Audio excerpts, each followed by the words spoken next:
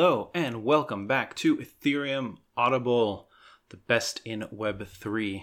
That's what we do here on this podcast. I read all kinds of different articles, blogs, takes from the Ethereum ecosystem, Web3, crypto, Bitcoin, anything that I think is worthwhile for you to listen to and will save you time in an audio format. And this is the first podcast after the successful Ethereum merge that happened last week. So a huge congratulations to the entire ecosystem, all the core devs, all the different client teams for making it happen. It's very exciting to see this take place. It's a huge experiment in blockchains and consensus systems. And now we've got the big experiment with Bitcoin on proof of work and the big experiment in proof of stake. And naturally, this has caused a lot of contention in crypto Twitter and crypto sphere in general, with a lot of dunking on proof of stake in general. Luckily, you've been supplied with all of the information and all of the read-throughs to make up your own mind about the positives and negatives of proof of stake, because unlike what crypto Twitter would have us believe, it is not black and white. There are shades of gray. Every argument has a counter-argument, and naturally there is no best system. Both of them have drawbacks and advantages.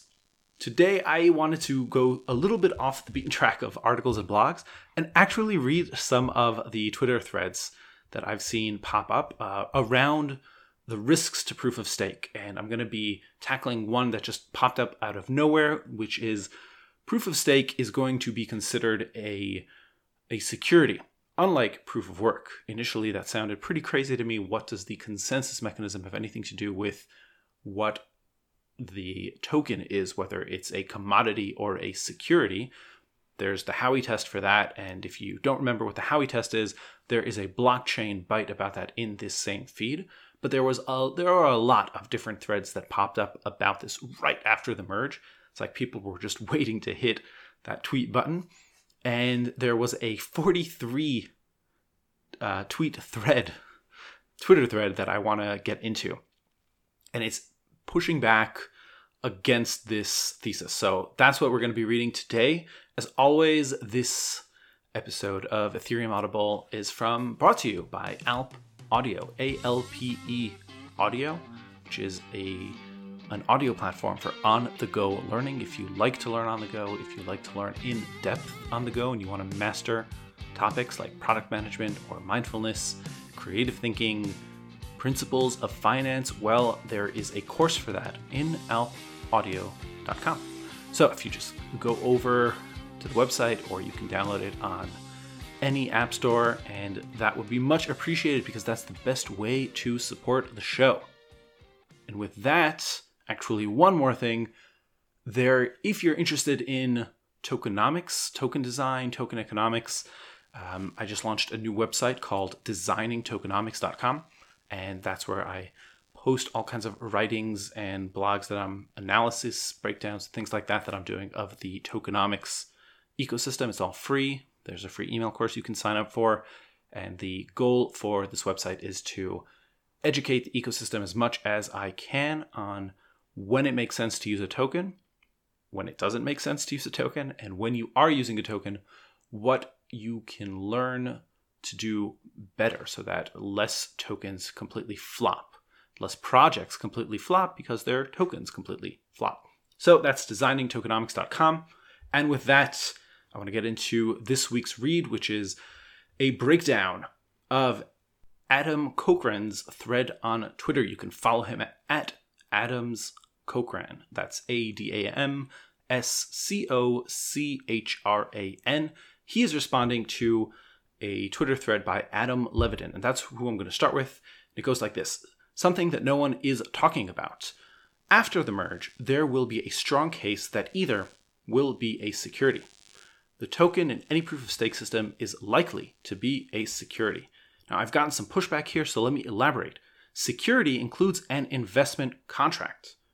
An investment contract is defined by the Supreme Court of the United States in Howey as a K for investment in a common enterprise where profits are expected, quote, solely from the efforts, end quote, of a third party.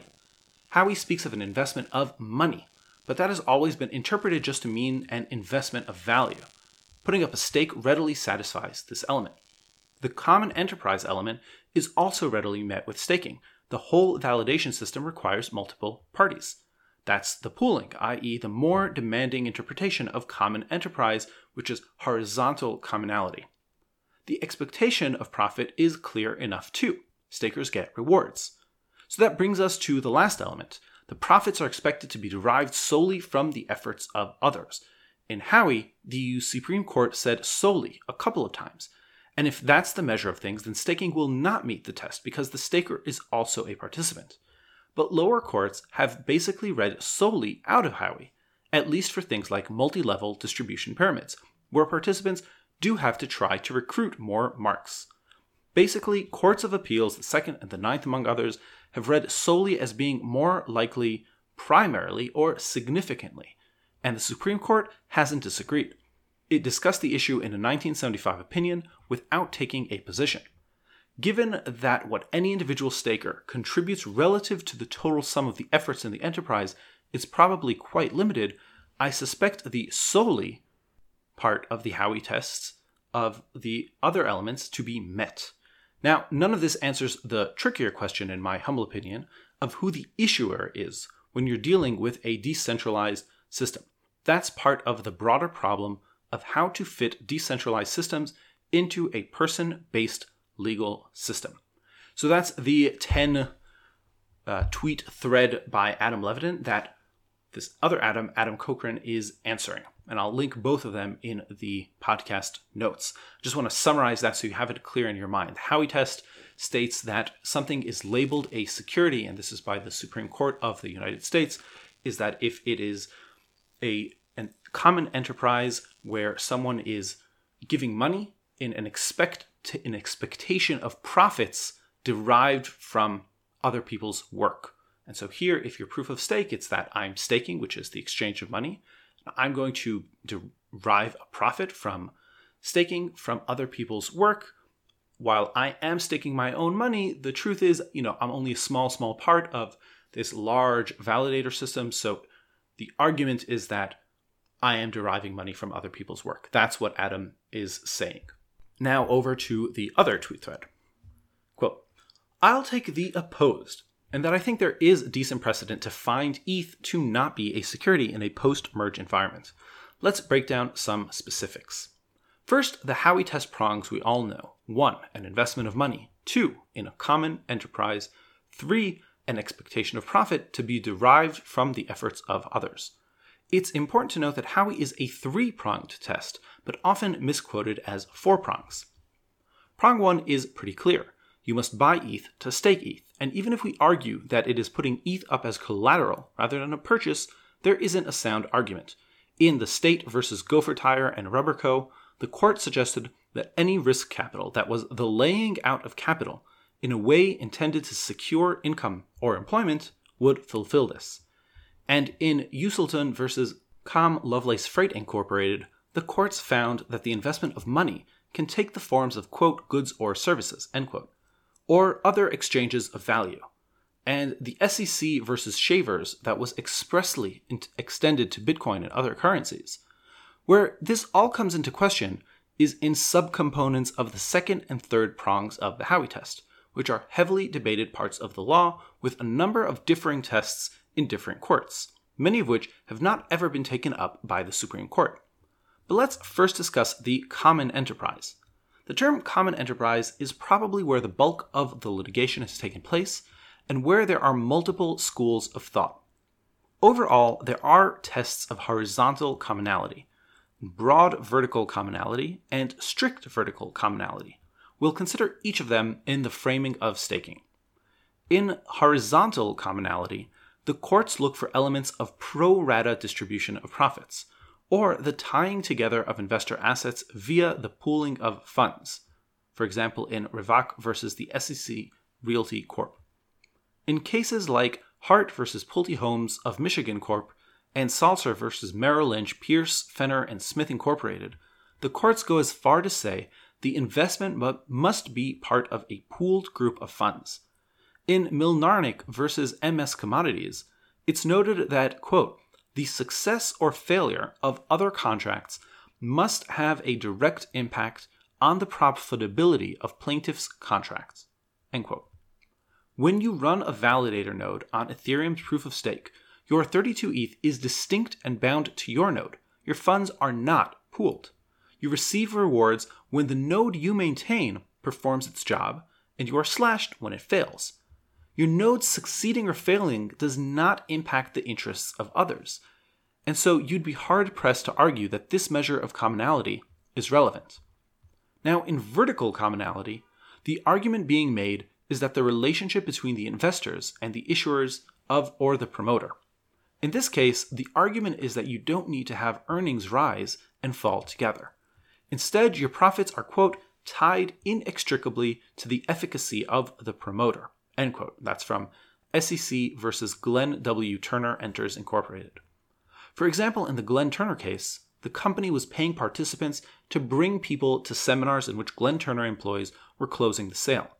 Because the earnings of these participants were based on the efforts of the promoter and not on their own efforts, it was found to be a security. This was further refined in Villeneuve vs. Advanced Bus Concepts Corporate, noting that, quote, the fortunes of the investors need to be linked only to the efforts of the promoter, and Long vs. Schultz Cattle Corporation requiring that, quote, fortunes of investors be tied to fortunes of the promoter. The first challenge here would be establishing in any way that there is some greater promoter or issuer for Ethereum. Now, Ethereum is a decentralized and open source project with thousands of developers worldwide. More importantly, those building and issuing the code for Ethereum, which notably is protected under free speech, are not actually those running the network. The issuance of the code is separate and distinct from its implementation. They also do not expressly, through their involvement in its creation, own part of the network in a manner in which their fortunes are inextricably tied to that of others. There is an argument to be had that there is a common enterprise among the validators running the network, and a cooperative mechanic between validators validating a transaction, but those are distinct and post facto to the development of the network's code. The next question becomes the expectation of the profit from the efforts of others. In United Housing Foundation versus Foreman, it's noted that the core of this is on a reasonable expectation of profits to be derived from the entrepreneurial or managerial efforts of others. In SEC versus Rubera and SEC versus R.G. Reynolds Enterprises, both in the Ninth Circuit, the decisions note that Howey is a three-pronged test. This means not only must we expect profit, but the profit we expect must be from the efforts of others, and not our own efforts or goods. This is nuanced and important distinction for the argument of staking, and it relies heavily once again on the proving of the common enterprise. For example, in U.S. versus Holtzclaw, a case in which a multi-level marketing program called Sell America sold gold coin certificates, the court decided they could not find the program to be a common enterprise, because the material effort required was on that of the seller. Because the participant was earning from their own efforts, and not the efforts of other investors or of the promoter, the court could not determine this to be a security. This part of the Howey test raises the fundamental question of what are you being rewarded for? When a user stakes Ethereum to run a node, why do they get rewarded? They are not rewarded because Ethereum developers continue to develop, because the network could stop development entirely today and it would continue to be used and nodes would continue to profit. The ultimate arguments are twofold. One, you are being rewarded for selling block space to a user.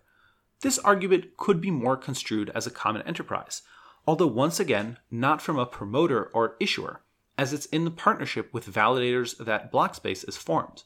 But that's not what validators are fundamentally doing. Instead, they are selling validation, a reliable amount of distributed server capacity that is online often enough that can attest to the fact that a transaction took place. Each validator is selling their uptime. And we know this because a validator is slashed when its uptime or trust becomes deficient. And it is slashed on an individual level. If we are rewarded for its participation and slashed for its downtime only on reliability and uptime, so this must be what is for sale. So the question becomes, then is the managerial effort of maintaining a server's sufficient effort that we are being rewarded for our actions and not the actions of others. The SEC has indirectly already answered that for us. In SEC versus Homero Joshua Garza, the SEC charged Garza over his cloud mining companies where he sold hash-share contracts.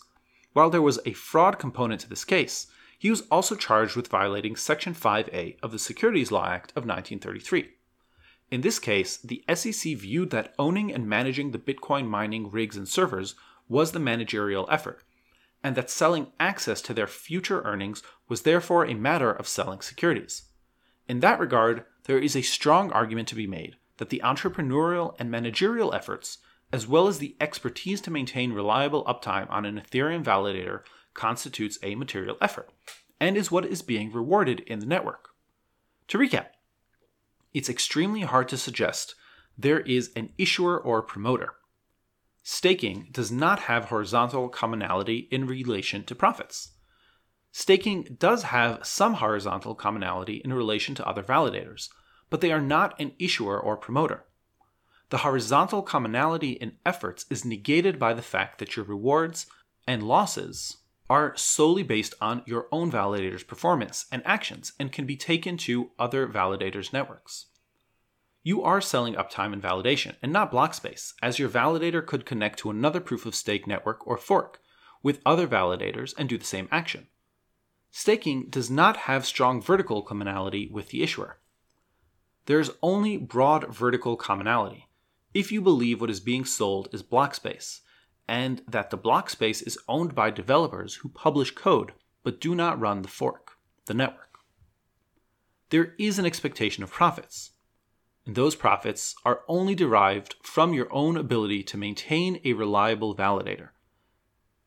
The maintenance of a machine performing network validation has been shown to be a key managerial effort in the past. Now, at first brush, the idea of buy token, stake token, earn token can look like a security, I get that. But with a nuanced understanding of the operation of a proof-of-stake chain, I think it fails to be a security even in a generous reading of the Howey test. If the SEC were to argue that Ethereum is a security, I personally don't see that view being made more likely by the switch to proof-of-stake, and I certainly don't think anyone has grounds to state it as such definitively.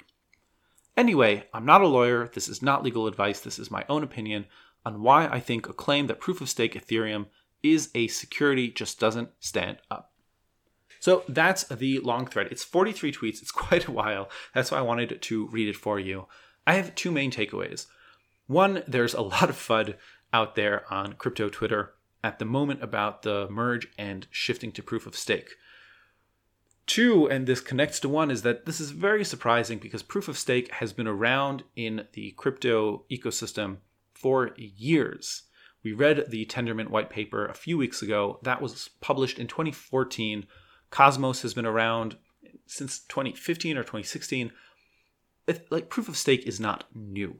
And there are many well-known chains out there today, like Solana and Avalanche, that are proof of stake. So beyond the pure argument side, there's also just precedent and why the SEC hasn't brought a case against this kind of security. Now, I'm not a lawyer either, and this is not financial or legal advice, but it seems to me that there are easier cases to win than a proof of stake claim against Ethereum. Now, naturally, it's tough to defend a distributed, decentralized protocol like Ethereum, but a case like this against Solana or a more centralized proof-of-stake system would have an easier chance of sticking and setting a strong legal precedent because those chains are still in development. Solana has stated that they're still in beta mode. And so in that case, you have more of a common enterprise and a reasonable expectation of profit derived from the efforts of others. That's less the case in Ethereum. But this is just an example of how much black and white nonsense is out there on social media. And the reason, the need to dive deeper and kind of understand the nuances and curate your feed to get a better intake of knowledge. The knowledge you consume, that's your diet. It's like in food, the same is with the info you take in on social media. So it really matters who you follow, how you read it. And that's why I wanted to read this one, because honestly, 43 tweets in a thread is a bit long to read while you're doom scrolling. But I thought that this analysis was really well put together, with a lot of references to actual case law and precedents. So that was the proof of stake debate happening on Twitter this week after the merge. Over the coming few weeks, I'm going to be going back through the core Ethereum thesis of why layer 2s, why that's going to scale, a little bit about the Ethereum roadmap going forward. After the merge, there's the splurge, the verge, the dirge, the gurge, all kinds of urge words, because the merge is only one part of the future Ethereum roadmap in going from a general purpose blockchain to a modular blockchain that scales and really kind of fulfills the vision of being the digital settlement transactional layer for the internet. So that's what I'm going to be focusing on reading through over the next few weeks. And also, as always, if there are things that you want me to read through, just give me a ping either on Twitter at ethereumaudible.com, at YehosZL, that's my personal Twitter handle, or you can always send a boost or send a message if you're listening in the Fountain app via Lightning. Thanks for listening, and we will talk next week.